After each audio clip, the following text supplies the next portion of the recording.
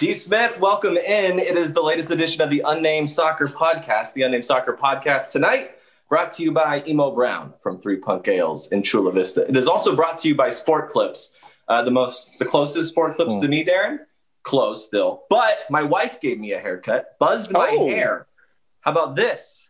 I used to buzz my hair all the time. I don't think Darren's ever seen me with buzzed hair. This doesn't really work on a podcast, so we'll move on. Darren Smith, it is beautiful to see you.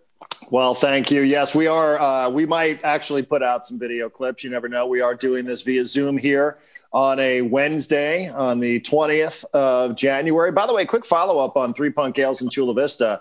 I saw our guy Steve is making house calls. So if, in fact, anybody misses getting down to Chula Vista or misses going to their local pub and does want a little Emo Brown or any of their outstanding local beers here, they are making the round. So you can hit them up on Twitter at Three Punk Ales, and they will, chances are, Jordan, make a delivery to wherever it is that you might be listening to us if you're here in San Diego. That is a heck of a haircut, man. You're right. I've never seen the buzz. My wife would not do that. I'm just telling you, my wife would not do that. I suggested it.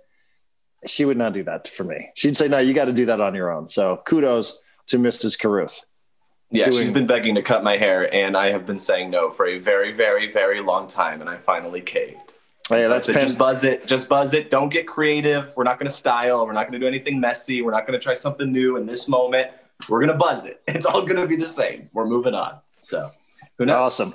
Good for her. Well, hey, Jordan, we got a guest, and we love speaking with Nate Miller. Nate Miller is the assistant head coach for San Diego Loyal. The website calls him the associate head coach. I don't know that there's a huge difference there, but we're always thrilled to talk a little bit of SD Loyal here on the podcast. And we're in the off season, but we're getting set now. You know, the calendar is turned and we're ramping up and looking forward to season number 2 starting in 2021. When that starts, we're not exactly sure, but we also should say happy anniversary, because it was just a little bit more than a year ago that SD Loyal announced that Nate Miller would be joining the club as a coach. So I believe that date was January 8th. We're a little bit past that, but always our pleasure to say hello to Nate Miller here on the Unnamed Soccer Podcast. Coach, we appreciate it. Thanks and congratulations. A year plus in the books here in San Diego.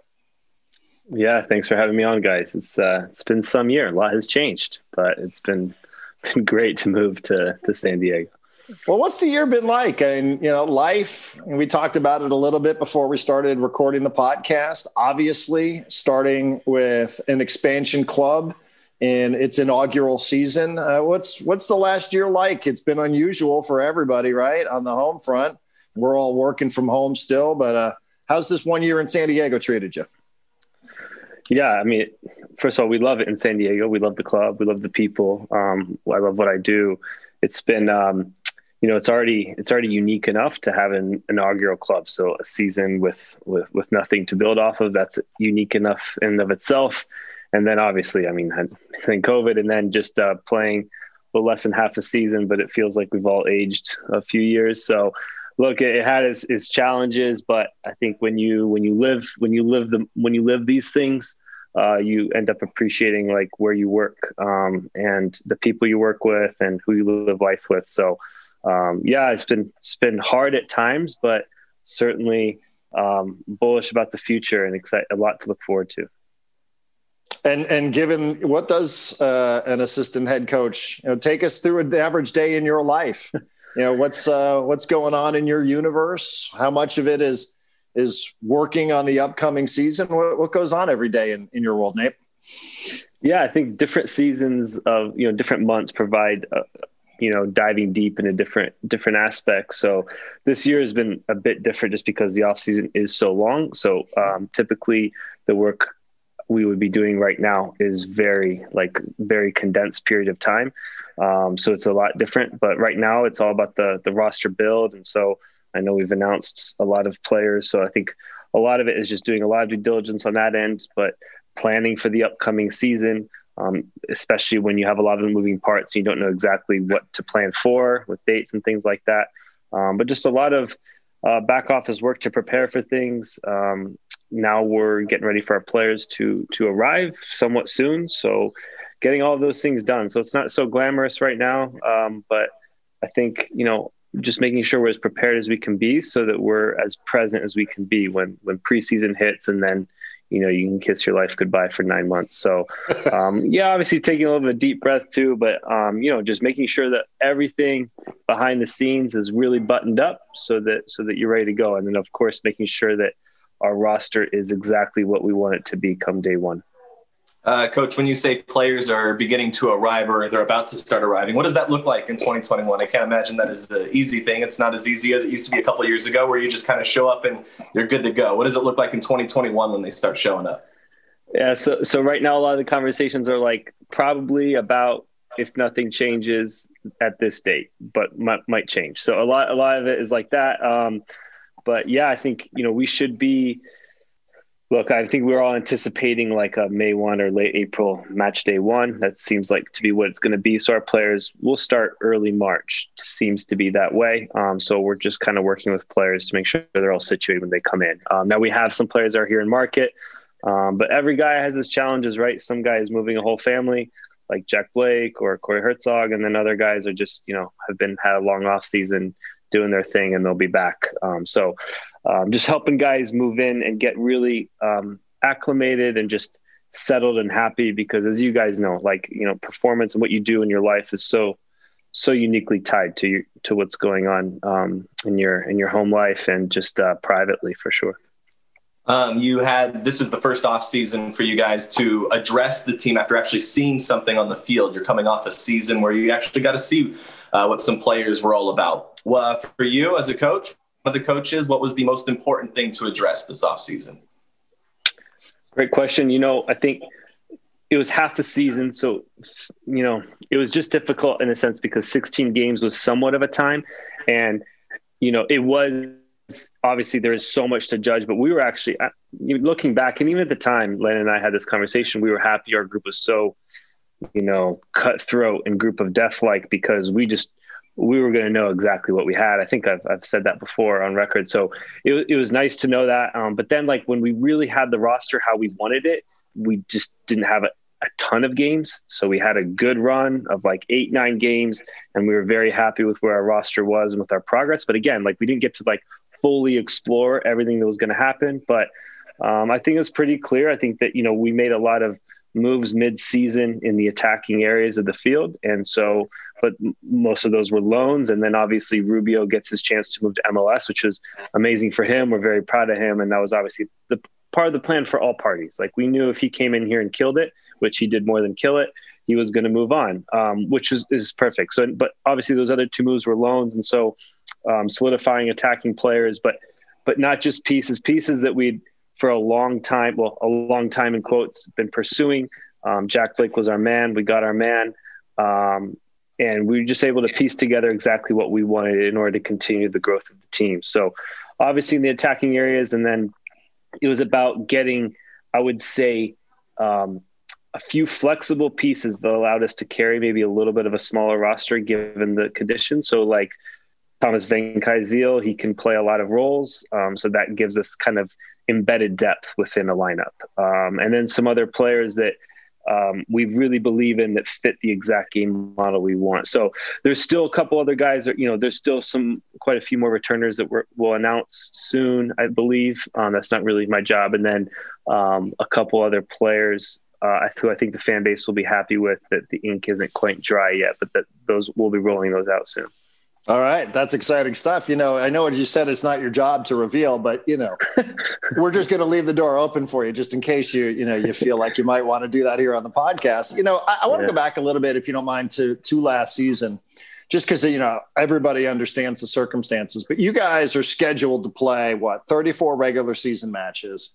And then you sprinkle in some Open Cup, right? The slate looks different than what it was post-pandemic, where now it's just a dead sprint, right? You guys had 14 matches to play in this group stage, which, certainly created a lot of buzz and a lot of energy. But how did your guys' priorities and approach as a coaching staff change when the schedule changed? In other words, did you have to rethink things? Maybe there wasn't time for as much time for development. I mean, what impact did the compression of the schedule just have on your guys' overall approach to how you managed the club last year? Yeah. So, I don't think we necessarily said like, okay, we're changing our approach, because our approach as an expansion team, as a first year team, is just growth in general. I remember in the beginning when I came in, I told Landon, I think like, this is going to take us 10 games to be like really, really good, to play this way, to play in this type of style of football, to get all these concepts across. It takes time. We weren't just going to roll out with like a low block 4-4-2 and just counterattack. So it was going to take time. When you look back, it was quicker than 10 games, a little bit quicker than 10 games. It took some moves. It took some pain along the way. So if it was a normal season, like we'd be less than halfway and we're flying. So we felt comfortable where we were. So you have to keep it in context of we were in a good way, and now we need to evaluate the players that we had, and not just everything about the players, not just maybe a few performances. So, I think that we evaluated, but I would say something we were able to see more of is just what COVID did with many situations throughout the year. It just squeezed guys. And so you got to see a little bit more than you typically see of what's inside guys. So a lot of stress, a lot of change, a lot of randomness. So I got to really see what kind of characters, and I'd say it really revealed a lot of big characters on our team that we knew we wanted to build around, for sure. So I think, no matter what, year one was going to be about building an identity, and we did that. We were just obviously disappointed that we didn't get a full run of 34 games. Can you imagine? I mean, does it go through your mind? Do you allow yourself, and maybe you can as a coach, because you got to, live and be rooted in reality. But, we've sort of talked a little bit about it here on the podcast. Nate, maybe you've heard us talking about it. Like even when Rubio was on last time, when he was talking about Diego Maradona, had that team gotten into the postseason, do you allow yourself to think like, gosh, what would that have looked like? Yeah. Look, the postseason. Yeah, absolutely. For sure. We talk about that. Yeah. We'll be honest about that. I think that it wasn't even about the postseason. We just thought, what if we had 18 more games with that group before the postseason? Like, where would we have ended up? And we were also playing, to be fair, like the best teams in the West, but that was good. And look, some good came out of this. We have like a little nasty rivalry with Phoenix now, which is good. Like some good things came out of this. And it got to like pin us up against the toughest teams. And, the playoffs of that team, if we had gotten in the playoffs, of course, I think we would have done amazing. I think Reno was really good. They were a very, very good team. I think they deserved more than they got. So I think that, yeah, we really more talk about if we had 18 games, could we have won the West? Like, that's really what we talked about. And maybe not. Maybe we probably don't stay that hot if we're honest. Like Rubio, everything he touched turned to gold. But I also think that most teams would have had to change everything they do against us because of just how consistent we were in all phases of the game, I would say. So as you guys get ready for the next season, you mentioned some of the big character guys. Like 2020 was very revealing for you. Who were some of the big character guys? Like who did you really learn a lot about? Yeah, quite a few. I think two guys in particular, and Charlie and Colin, just the base of our midfield, those two players just showed so much, just a ton of stuff inside of them. I think, Sal is a very good leader for our club, and it really was hard for us when he went down, just because he's just emotionally very good for the group. But it did give Charlie an opportunity to really lead on the field, and he's an important character, as well as Colin. But like Jack is a guy that like, it's hard for me to ever remember coaching a player that's so consistent, not just in matches, but every single day in training. So I think he's a key figure for us.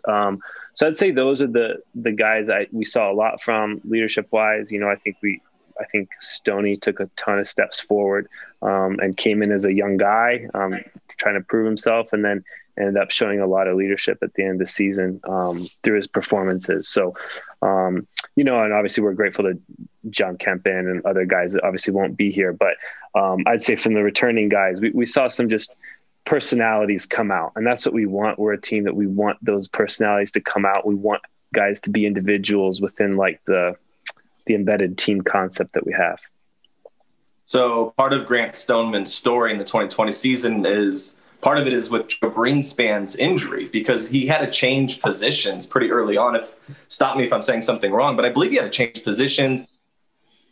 Joe Greenspan's a player I want to bring up here. because we haven't talked a lot about him in the offseason, and I don't know what the future is with the club. I haven't seen anything announced, but it seemed like he was one of those players. Had you actually had a full season like you wanted with everyone else, you could have learned a lot from a guy like Joe Greenspan. Where does the club stand with Greenspan? Yeah. So, well, first of all, we actually switched Stoney and Joe before Joe was injured. We switched their roles on the field, if you'll remember. They just made more sense for us, and that helped. Now, I would say that, so Joe is a guy, that was a hard thing when you have a roster build, you have a long time to build a roster. Joe's one of the first guys that was signed. You expect a guy like that to play 28 games and just be a beast. And so when suddenly that changes, that's hard. It's like you can't really plan on that. And so that was difficult, but it did, long term, it let some other players develop. Like a lot, it's so hard to explain from the inside. Just a lot happens in football. Like he's going to be moving on from here. His body is just, he's had just a couple tough injuries. It just, he's a big guy, fit guy. And just sometimes it's just difficult, half of being like a long-term successful pro is just getting like sometimes lucky, but really just being able to stay healthy for long periods of time. And it's a grueling game. There's a lot of stop-start this year, which was hard. So yeah, it's not, I love Joe. He was just texting me the other day, but he's not, we'll see what happens with him in the future. But he won't be part of like the roster build moving forward. I don't mean to pick at an old wound on this one, but Jordan and I would talk here on the podcast every once in a while. You guys, ups and downs, ebb and flow during a regular season, right? Obviously, Nate. How frustrating was it in the middle of that to sort of be searching for yourself offensively? Would that be for that first season here, non-COVID related? Was that sort of the challenge here, the thing that challenged you guys most as a first year club was just, a little bit of that rut in the attack? Of course. Yeah. I mean, like we had a couple injuries too, and a couple guys that didn't pan out that were supposed to pan out. And I just think it's like, yeah, of course. But to be fair, in a normal length season, like we solved that fast. And brought in guys, just the season was less than half. So I guess what I'm saying is I think that the club as a whole did a good job of solving the problem. We just ran out of games. I think, of course, it was frustrating. There were games where the most frustrating, I think, was when we played very, very well. And then we just knew at the time, okay, we need to bring in some players that can finish off the actions. Like OC at home, the first game when we lost 2-0, like we actually played very well. And if we had the roster that we had a few weeks later, like I think we'd have beaten them pretty well that day.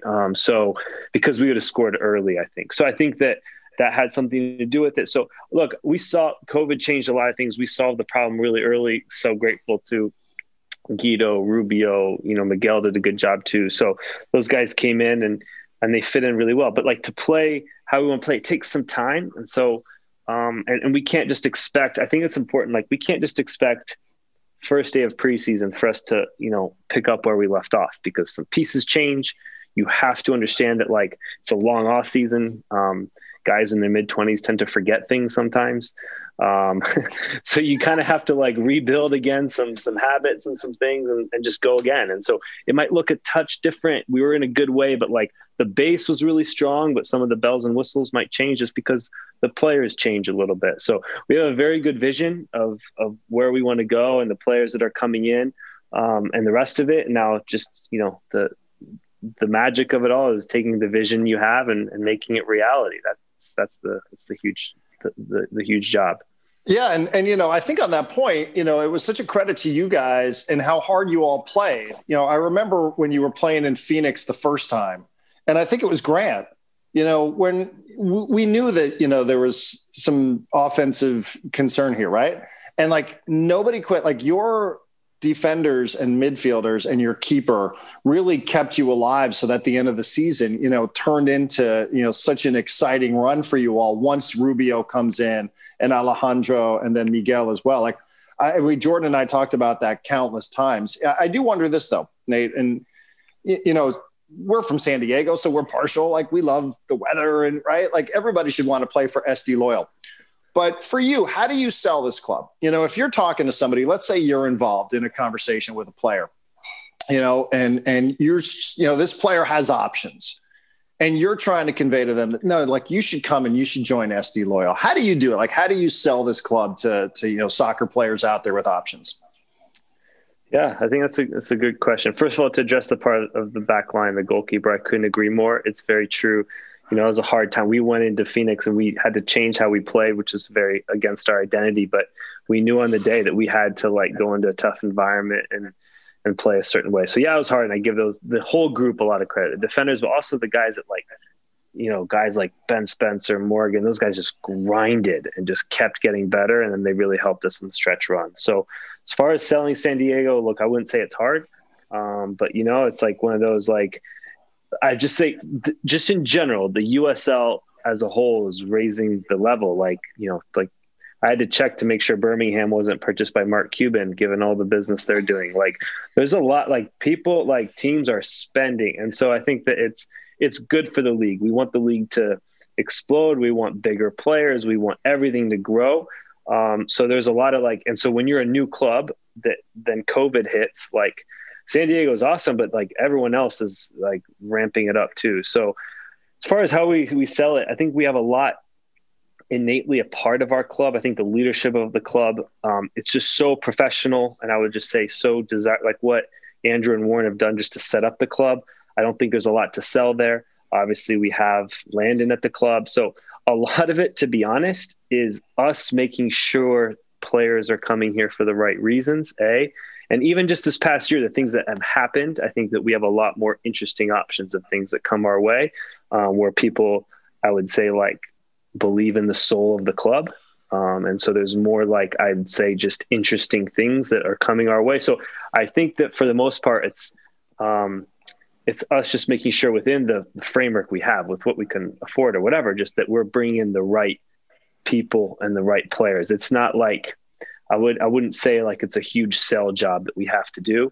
For us, we just like we want the players to come here for the football, and to be part of this. So, and just in general, the last thing I'll say to that is there's just more, we need more like tiers in our country of football. There's just such a there's better and better players and more quantity of players coming out. So like supply way outweighs demand in the market right now, just of players. And so it's all about the fit. It's not about for us just always the top end talent. It's about what fits your club, who fits what you're going to do, because the fit, no doubt, always accelerates the impact the player has for the team. Obviously, it's important to bring in the right players to a team. How important is it to play the right preseason matches as we get ready for the 2021 season? Like, I'm excited for the next year, or for this upcoming season, for a lot of reasons. One, just because what we saw in 2020 with Loyal. Another is the additions, including Corey Herzog and several other players. Do you have any idea when we might actually see this team playing against another side not named San Diego Loyal? At what point may we potentially see a friendly here coming up? Yeah, I was working on that today. Trying to, like, again, solidify as much as we can solidify, even though, like, we don't have a match day one from the USL. So that'd be great for the USL to roll out a match day one for everyone to plan on. That'd be nice. But in the meantime, we have a general idea. So in March and April, we're solidifying those. The thing is like the USL Championship teams around us, we had to play them so many times last year, and you have to guess that there would be a geographical weight to the schedule again in 2021. So, but even things like, we'd love to play Cholos a lot and things like this in friendlies, but you have the problems with the border right now. So you have a lot of things that are like kind of in the way. But yeah, I think mid-March you should. Again, I don't know what we'll decide to make open to the public or not. But you guys get to come to everything. You guys are basically in our locker room half the time. So no, I think mid-March you'll probably be able to see the team play again. So. Yeah. We saw like FC Dallas last year, if I remember correctly. There was like an MLS side. That's right. In an ideal world, let's say like clubs could come in and actually train here, and you could like turn San Diego into a preseason hub. Let's say you could even do that. Like, what's the ideal type of opponent you want in the preseason? Like, do you want to play USL clubs? Do you want to play MLS clubs? Do you want teams flying over from Europe and stuff? What would be ideal for you? Yeah, it depends what part of the club you ask. For us, the answer is a mix of it, depending on where we are in the preseason, like where we are in the process. So for us, last year is a good example of what we want. So very early on, we played Dallas, which was good because you kind of want to blow everything you've been doing up in training camp and expose yourself, which is perfect. Being at Chula Vista, we're so blessed to be there, to train there, and the Columbus was there last year, Dallas. But we need to see what happens with MLS, but their preseason might not coordinate with ours depending on what happens. So we might not have that. And travel obviously is still difficult until things clear up. So if there's an MLS team that's training in Chula Vista, of course, we'll schedule a preseason game with them. We need to see when their preseason starts. And then, I think last year we did Fullerton, which is good if we want to play a lot of guys, a lot of minutes. Typically college teams are flexible. We just play a ton of minutes and get the exact amount of minutes we need for each guy per their plan. So, I think we'll probably play Tucson as well. We'll see. But I think a lot of it is more, for me, we want to play at least 2 or 3 games against the very best opponents we can possibly play. So MLS teams, Liga MX teams, that's kind of the ideal the closer we get to the start of the season. Listen, Landon's never going to listen to this podcast, right? We're 26 minutes in, so you don't have to worry about it. But what was it like watching Landon manage for the first time? What was that like watching him? Because he'll be the first to tell you. I mean, he went in, and I know he'll say it was just him joking about I might stink at it, I might not be any good at it. But you got a chance to sit there and you got to watch this legend launch his managerial career to the point where, he was mentioned as a possible candidate for the Galaxy. So what was that like? What was Landon? Was he any good or what?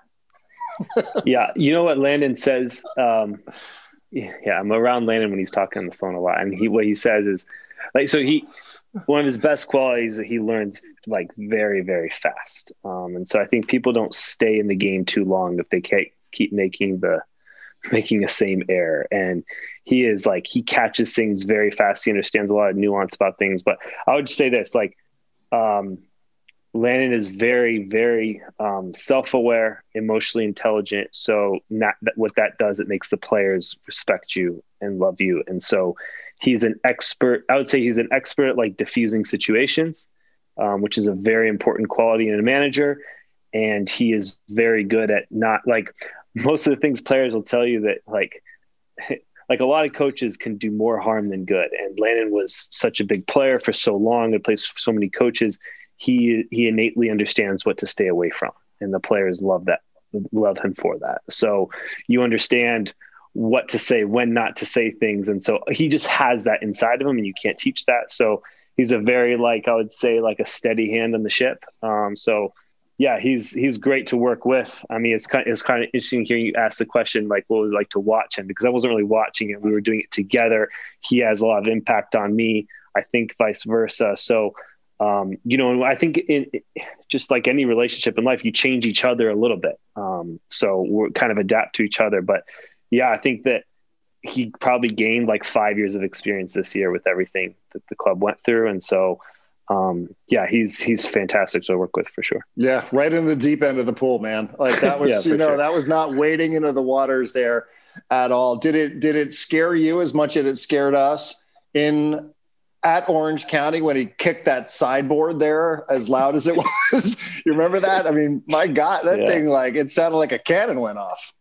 Yeah. I think I'm trying to remember how the refereeing was that day. Yeah, maybe not. Yeah, but I think I think no penalty at the end of the match. When you guys probably should have taken a penalty kick right at the end. He gets into it, man. You gotta love it, right? He's into it. So I love that. He doesn't. He's not. He's a competitor, man. I remember in the beginning. I don't know if you'll listen to this, but beginning of the season, he was like, "Man, all these coaches are always paying attention to the referee, all this stuff. Let that stuff go. Just you can't affect it."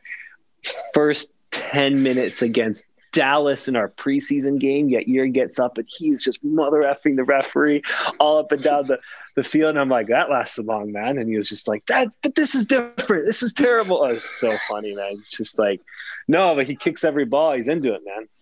I love that. So. after a match this season or in 2020, would you talk about the match right away? Obviously, you talk about it after with the players and when you're at the stadium, but like when you're going home, like is it something where like, all right, we need a break, like we're gonna decompress, we'll reorganize it, or are you guys text until 5 a.m. about the match? Yeah, I have to watch the match that night before going to bed. So sometimes, a couple of times, I remember he came over here and we'd watch till late. We'd talk at the stadium and then typically a couple of times that evening and just watch.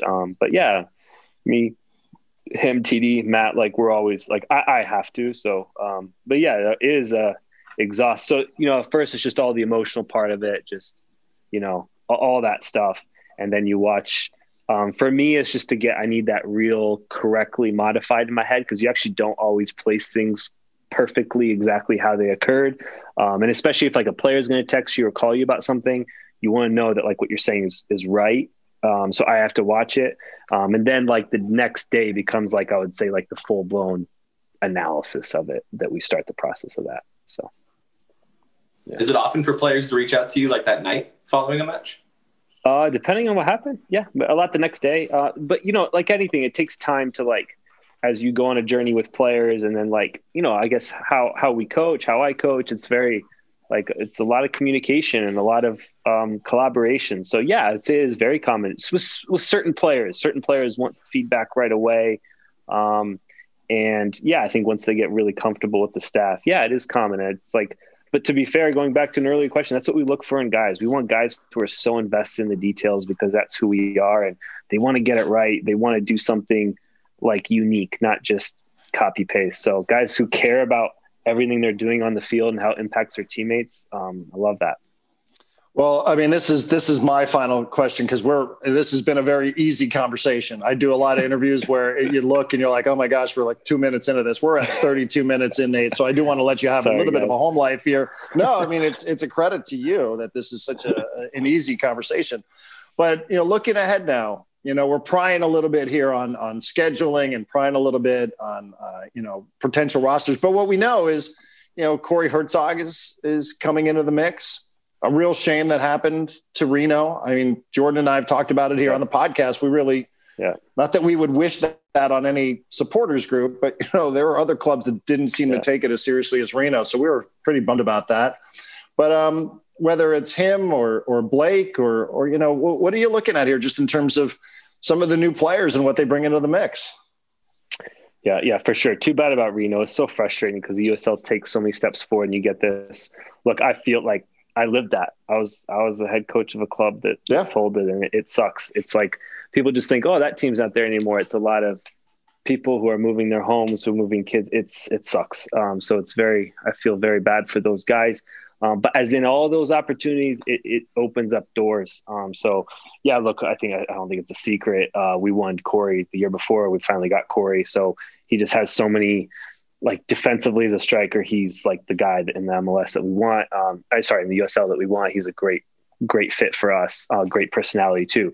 Jack Blake was for us the center midfielder that we've just been like, if we could get Jack Blake, we would be very, very happy. And so he fits our identity. So I know fans might not know like Thomas Venkaizel, but he's a monster. He's great. And then I've known Ebia Khan for a while, and he is could be the most athletic defender in all of USL. He's a beast. So, and we're gonna, I think two things the fans will be excited about. I think there's, we'll be announcing a goalkeeper at some point, and then a strike, an attacking piece. It's going to be exciting. So, like, look, the ink. I don't think the ink is dry yet, so we need to make sure everything's good. But and look, too, the exciting thing is there's a couple more returners. There's a lot of things coming down the pipeline that I think are exciting.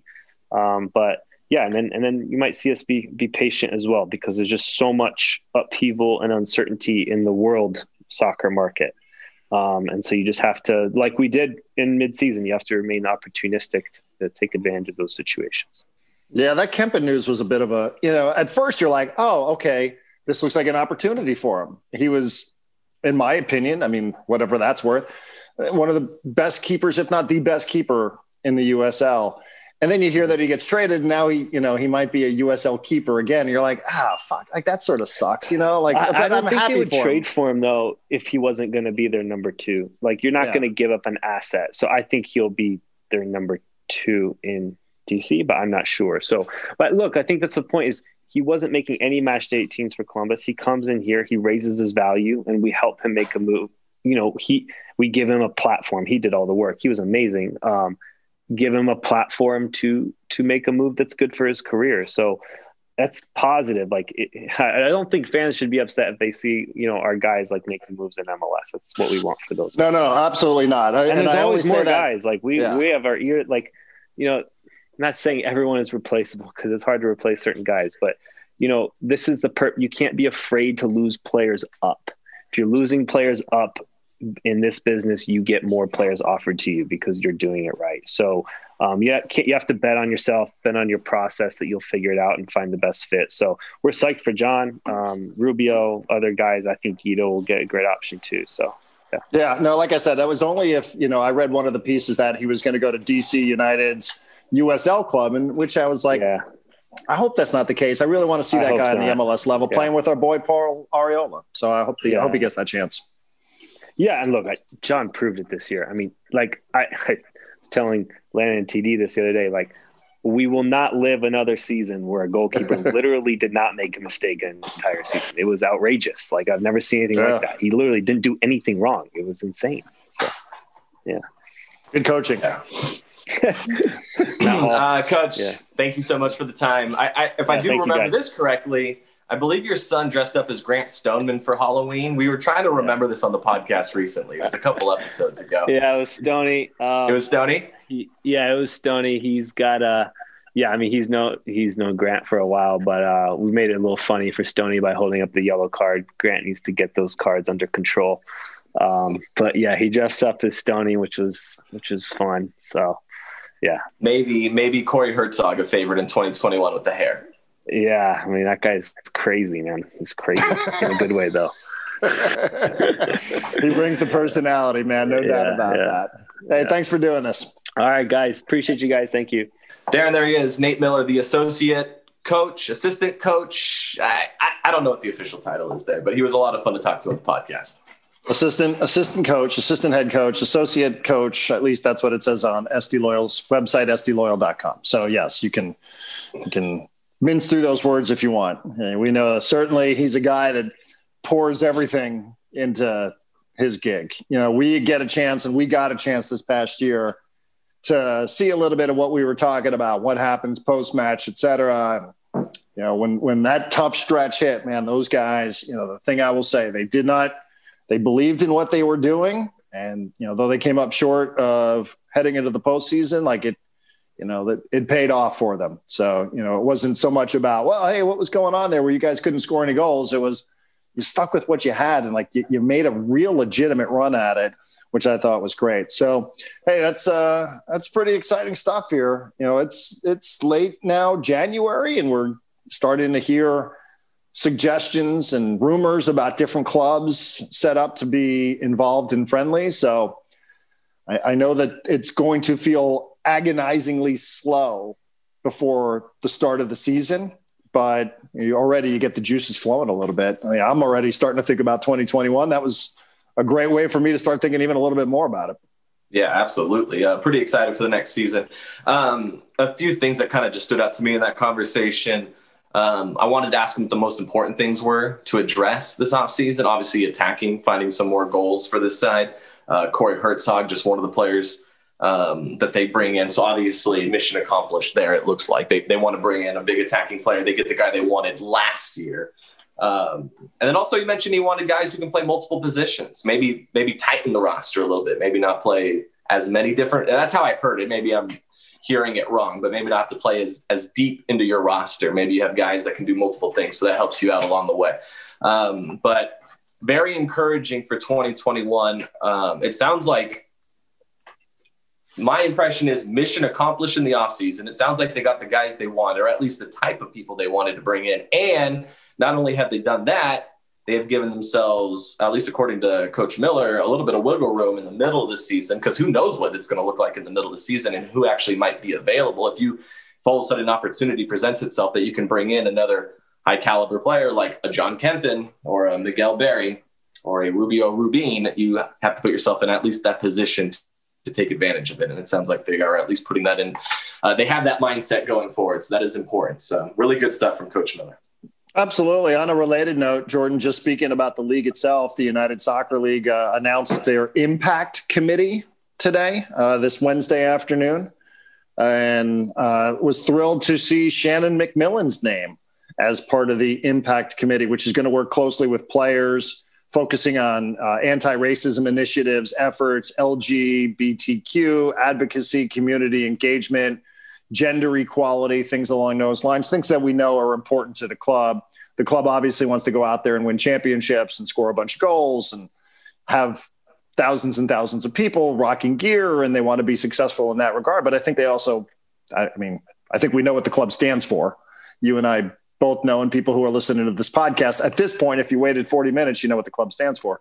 So I was thrilled to see Shannon McMillan involved and a member of that committee. So don't know exactly every last detail, but that's certainly, I know I speak, I think for both of us here, that she's one of our favorites and she has a lot to offer. So I was really, really excited about that. Yeah, I don't want to overextend ourselves here because it's not as if we're in the broadcast booth alongside her for the call. We're on the field doing pre and post, and we love it. Just the idea that we're even on the same broadcast team as Shannon McMillan is going to be one of those things that I remember and talk about forever with my broadcast. Because this is something I kind of thought about earlier today. I was driving around and I was listening to your radio show, and you were talking about the importance of Philip Rivers to the radio show. And clearly that goes back a very, very long time, so far back that it actually includes me with the Darren Smith show. And it kind of just brought back memories of like, wow, when he did fill in for the couple days when you were gone, like I'm always going to talk about how Philip Rivers filled in for the show. And I think of other things in like my broadcast career, like going to Cooperstown to watch Trevor Hoffman get inducted. Shannon McMillan being like on the same broadcast team, although we're not like doing the broadcast with her. Like I'm just going to go ahead and consider myself on the broadcast team with her. It's going to be something I think is forever amazing, and I am forever grateful for it. No shit, right? I mean, we've got Landon Donovan as the manager of the club, and Shannon McMillan, who's there, who's not only lending her insight into the broadcast booth, but who's around it, who's so insightful. You and I are so fortunate to get a chance to chat with people like this, not just in this capacity, but to sit, watch training and see it through their eyes, right? You and I are never going to be confused with master tacticians here on this podcast, but just to listen and absorb as much information as you can get. They've assembled a really, really good group. And I'm with Nate. It does feel like at time, gosh, this league has so much potential, and then you take huge steps forward and then something like Reno happens. So hopefully, that's just an unfortunate consequence of what's happening with this pandemic and the finances involved. But, I am bullish on this league. I am bullish on the USL. And I don't just say that because we have one here. Obviously I've promoted what MLS would mean to this market, but I'm bullish on everything this league has to offer. And I would tell you, I was on the USL website and they have a USL supporter survey out there, that they want to hear from people. Now, some of this is like, hey, download our app. And some of this is, let me get your email address so I can email you a bunch of stuff. But some of it's important. They ask a bunch of questions about, how'd you hear about a club? Are you a member of a supporters group? How important is soccer to you, et cetera, et cetera, et cetera. So anyway, if you want to get involved with something like that, this is not something anybody asks us to do, but you can go to the USL official website if you're into providing feedback on such things. Like I said, some of it, sometimes you're like, okay, like I don't want to, I get it. Like I know you guys all have apps and that's part of what you're promoting there. But, I thought there was a lot of interesting questions about, whether or not your club represents your city and how it does so. And how many matches do you go to, things along those lines. So anyway,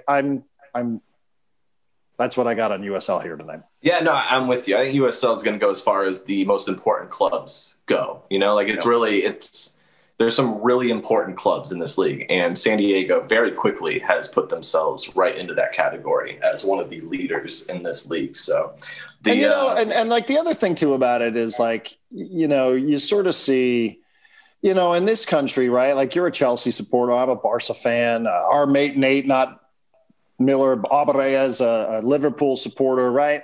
For the most part, the football fans that root for the more popular clubs, right?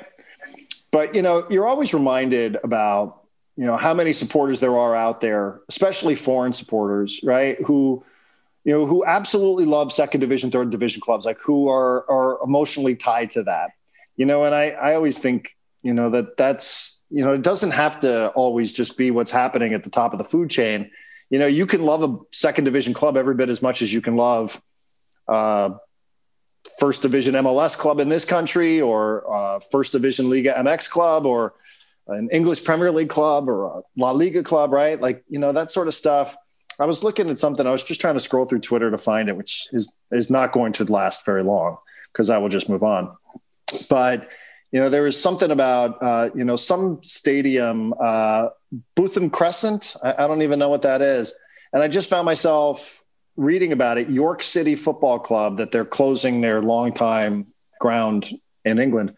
And you just sort of go like, well, like, there's something quite charming about that. Like there's something that's really awesome about, people who support these lower division clubs forever, and like you just see a level of passion that's every bit what you see for some of the biggest clubs in the world. So I don't really know where I'm going with that point, but you're reminded of it too, especially like in the FA Cup. We just saw Tottenham travel up to the Liverpool area to play a club called Marine that hosts about 3,000-4,000 people. And they have a home right next to the stadium, and each home gets a nice little marker of which numbered house they are. So just in case the football goes into their backyard, they know which door to knock on to go get the actual football that they have lost. I mean, of course, I think it's been pretty clear that you and I are both quite romantics when it comes to this sport and a lot of other things in life. And it is very easy for you and I to support a USL Championship club. And they make it a lot of fun. They make it very easy on themselves. So, absolutely. Yeah. How about the third division club that knocked Real Madrid out of the Copa del Rey today? I can't even pronounce the name. Alcoyano, a non-senior side from a regionalized division, beat Real Madrid with 10 men. It's one of the most shocking upsets in the history of Spanish football. And that just happened a couple of hours ago, that Real Madrid is out of the Copa del Rey, losing to some club that's like not even technically third division. It's just, no, that is something else. Like that, to me, like that's a moment you wait a lifetime for. Yeah. Yeah. That's the moment you talk about forever. Not just that's the moment you talk about forever. I know. That's why, guys, like I can't wait for the Open Cup. Like I can't wait for some of those moments here with this club that this pandemic deprived us of. But we're patient people, and we know they're in it for the long haul. So let's get it. Yeah. Have Barca fired their coach? Chelsea have not fired theirs. We still have Frank Lampard. No, Barca is not going to sack its manager until it has a president. Presidential elections were supposed to be on the 24th because the pandemic is out of control in Spain and in Catalonia in particular. They have moved it back to March. So, good times. I never thought I'd be so emotionally invested in the Spanish Super Cup, but watching Barca play over the weekend and blow in spectacular fashion, probably the last real chance that Messi's going to have to win a trophy with Barca in the Spanish Super Cup, which is sort of the Community Shield, I guess it would be. It's, the team that won the league, top two teams in league standings, top two teams, Copa del Rey. But what a nightmare. Barca goes up 1-0. They give up a goal in the first 30 seconds afterwards. They give up the equalizer in the 90th minute, and then they lose in extra time. And Messi gets a red card to boot because he just punches a dude in the back of the head. So not great. Not great at all. And that might be the last opportunity that Messi has to add to this ridiculous tally of trophies. So bit of a bummer, but what are you going to do? Do you know off the top of your head what his last trophy would be then with Barca? League title 2019. that would be the finishing trophy with him and Barca if he moves on. Yeah. Barca hasn't won a trophy in 20 months. I know, boo-hoo, right? We're sitting here being romantic for football, but for a club that size to not have won any trophy in almost going on 2 years now, and there's no real reason to think that they're going to win one. I don't know. Maybe we'll see. Maybe they can figure it out in the Copa del Rey, but I don't know why anybody would think that. Well, at least you're not Real Madrid in the Copa del Rey. Now tell me, good point. Well, we play tomorrow. Now tell me what's happening here with your club. I mean, what's happening to our guy Christian Pulisic here? Okay, number one, I have questions about what's happening with Frank Lampard. Okay. Number two, what is this GQ photo shoot? Okay, so in honor of Chelsea's 8th place finish this year, we got 8 beautiful photos of Christian Pulisic, 4 black and whites and 4 in color. It's a glorious photo shoot, Darren. It may or may not be the wallpaper on my phone right now. I won't commit to that on the podcast. I won't not commit to that on the podcast. You want to start with Lampard or you want to start with Pulisic? Let me ask you a question here. Let me interview you about this. I think they go together. Some people don't think they do. I think they do. I think Frank Lampard really, really likes Christian Pulisic. He is in every single lineup that he is healthy enough to be in. Pulisic is playing. Lampard has been given Pulisic every single opportunity, especially lately. I know the first couple matches, what was it, last season? Yeah, beginning of 2020. There were a couple matches where he was healthy. He didn't play. Some questions. He wasn't even playing that great that early on. But then he really, really improved. Lampard really liked him. He's played him. He's in. He's one of the guys. If Lampard is out, that creates a question mark with Christian Pulisic. Now, whoever the new guy is could come in and love Christian, and I hope he does. But we already know that he is in the good graces of Frank Lampard. So if Lampard does get the sack at any point, and you see differing reports, you see The Athletic tells you that he was fired 2 weeks ago, and we just have this mystery person on the sidelines that you think is Frank Lampard, but it's really not. And then you also have some stories out of Spain that say they're not going to fire him in the middle of the season. They don't want an interim. So I don't know what to believe. I hope they don't. I hope they keep him. And I think if they do sack him, it at least adds a question mark to Christian Pulisic, because I don't think there is one of those right now with Frank Lampard and Christian Pulisic. I think they get along. I think he's in with them. So I'm hoping he sticks around. I'm hoping he's given the time to figure this out. I have been given no reason to think he'll actually be given that time, knowing what Chelsea typically does, which I have no problem with.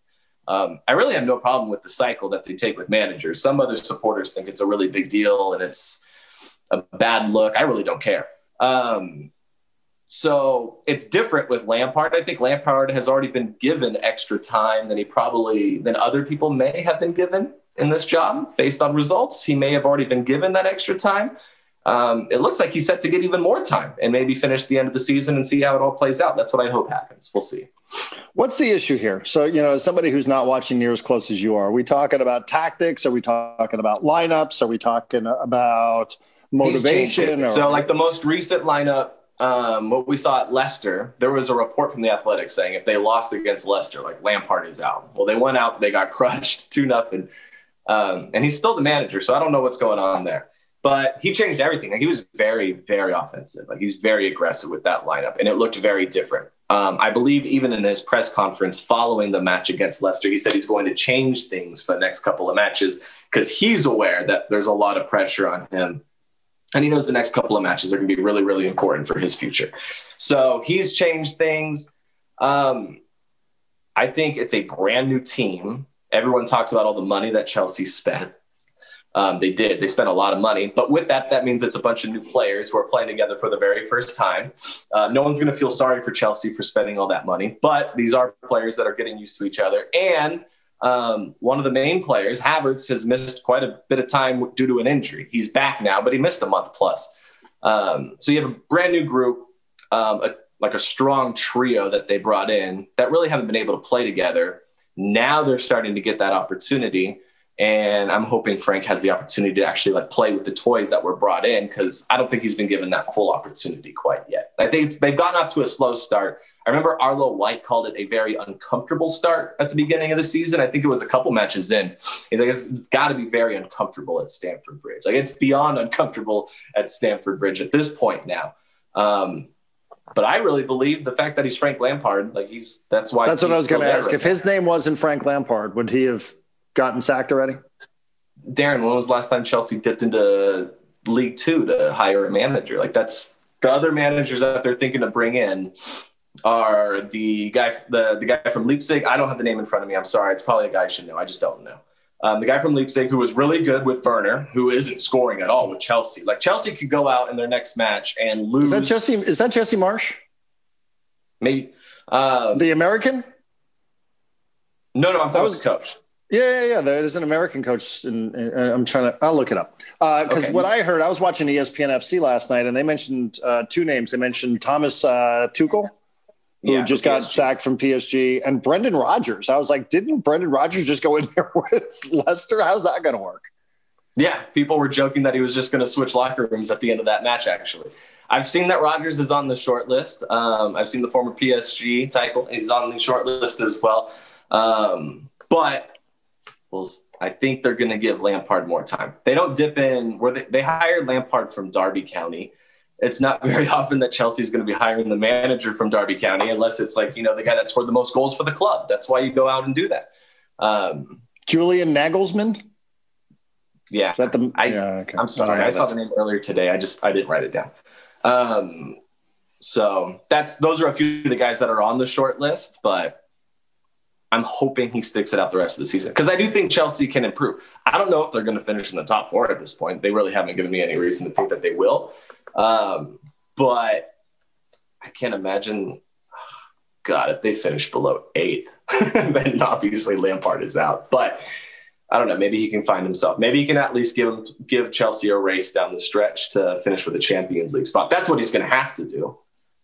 He's not really set himself up to win many other trophies unless they're going to go on a miracle run in Champions League, which they've done before, but I don't expect it to happen again. Jesse Marsh, Red Bull Salzburg. So that's Austria. Sorry. I had my Eastern Bloc countries a little bit confused. It's all right. So the name didn't sound right, but I didn't want to assume. I'm interested in this just because, as a Barca supporter, they talk about hiring a club legend there in Xavi, and you sort of don't know how that's going to go. I mean, this is the flip side of it. Everything could, hey, it's going to be great, and he's a legend, and this is somebody who everybody loves, and it's super Frank. But then the flip side is, you really run the risk of alienating one of your club legends if shit doesn't work out. So it sort of makes you nervous whether you go and hire somebody like this to bring into your favorite club, right? Like that's a dicey, there's a flip side of that coin. It's great if it works, but it's terrible when it doesn't. And yeah, it could end very sour. I don't know how Frank Lampard's going to react to it. Maybe Frank Lampard's gonna be like, are you fucking kidding me? Like you did not give me enough time. Like these guys, one of them's been hurt. Like I'm just finally getting these guys together. Give me a chance here. Or he can kind of just be grateful for where he is and say like, I'm probably in this position because I happen to play for this club. I don't know how he's going to respond. I, as a Chelsea supporter, I want him to turn things around and I want him to win a bunch of trophies with Chelsea. And even if he does get the sack, I know for sure that he's still going to be well received with the supporters. Like they're still going to sing Frank Lampard's name. They're still going to hang signs of Super Frank. So if there's a personal issue, maybe with the board, I don't know if something could go sour there. I don't expect things to go sour with the fans, at least. So I'm bracing myself. After the loss to Leicester, I texted some friends. I'm like, when I wake up, I'm probably going to wake up to the news of Frank Lampard being gone. At least I was believing what The Athletic was putting out. And It hasn't happened yet. I'm not saying it won't happen, but it hasn't happened yet. By the way, speaking of the Bundesliga, how about this Matthew Hoppe? Just bursting onto the scene here. I just can't. Like 5 goals, 3 matches. And he's, for Schalke too, like not lighting it up for Dortmund here where you would expect. I mean, he all of a sudden he's just tossed his name out there for U.S. men's national team consideration and might do something no American's ever done. I think if I saw it correctly, Wijnaldum holds the record for most goals scored in an individual season in the Bundesliga for an American with 9. Which, sort of was like, wait a second, didn't Pulisic score more than 9? I don't know. But, Hoppe now, like a guy who committed to play college soccer at San Diego State University is now over there as a teenager scoring goals in the Bundesliga. It's amazing. I was going to be broadcasting his matches, and he's over there scoring goals. He has 5 already, so he's more than halfway to the record of Wijnaldum. Yeah, I think I read that right. It's been an active day on Twitter. I don't know if you knew that or not. Yeah, I mean, I'm surprised you found some Wijnaldum news today on Twitter. Oh, believe me, I wasn't looking for it. It just arrived. Yeah, 5 goals and another today. And his other plan was Pac-12 soccer, which is insane. It's not very often that the options are Pac-12 soccer or the Bundesliga scoring the goals that you're scoring. So good for him. Very exciting. I also will appreciate that on NBC today that we went straight live table between United winning against Fulham and City winning. I appreciated that, here on January 20th, we were full-blown live table in the Premier League. I've always loved the live table. I'm all for it. I'm in the live table match week 1. Give me every single week. I'm all for it. Yeah. Anything competitive. Else? No, I watched the U.S. women's national team play. Good on them for a 4-0 win against Colombia with all the goals scored by somebody with the last name Lewis. So that was always fun to watch. But, yeah, just beat them down, Darren. Beat them down. Just I hope my karma doesn't come back to bite me with the Copa del Rey tomorrow. Listen, who do you guys play? It's a good question. Okay, well, hopefully it's not like I know when team. It is. In league, I know we have Elche coming up this weekend. Cornellà, Cornella. Again, not a club I'm familiar with. I don't think they've spent a lot of time in the Primera División for La Liga. What is that? Is that an upset that I smell right now on the podcast, Darren? Well, it's on ESPN Plus, Jordan, at 12 noon if you want to watch it here, Pacific Coast time. Okay, perfect. Are you going to be doing your radio show or are you going to just be watching this? Just kidding. What do you think? You're going to be watching ESPN Plus, baby. Let's go. That's right, man. Biggest bargain out there. Let's give our thanks to Coach Miller once again. He was really, really good. He was good. It's the second time we've had him on. I was thinking about the last time, and his office setup is amazing. Hopefully, we'll put out some clips at least to promote. So maybe you'll see some video of his office setup. But it looks good. He had the local scarf. I saw the local scarf right there. I saw some SD Loyal scarves. Yeah, he's got stuff from all over. So really good setup. Our thanks to Coach Miller. Yes, indeed. And I'm sure spending many countless hours there at the SD Loyal offices in Mission Valley, in Landon Donovan's undecorated office, at least when we visited last, with the board and all the magnets so that they can do all sorts of coaching there on the big whiteboard. He doesn't even have a window in his office, I don't believe. Landon's all business, even though he's playing golf today with Phil Mickelson. Listen, sometimes you have an office without a window. Some days you're on the course with Phil Mickelson. Who knows? That happens, man. It's good to be the king. It is good to be the king. Yeah. All right. Let's give our thanks to 3 Puck Ales and to Sport Clips. Sport Clips, I can't wait to get back to you. See ya. Chat with you soon. Cheers to you.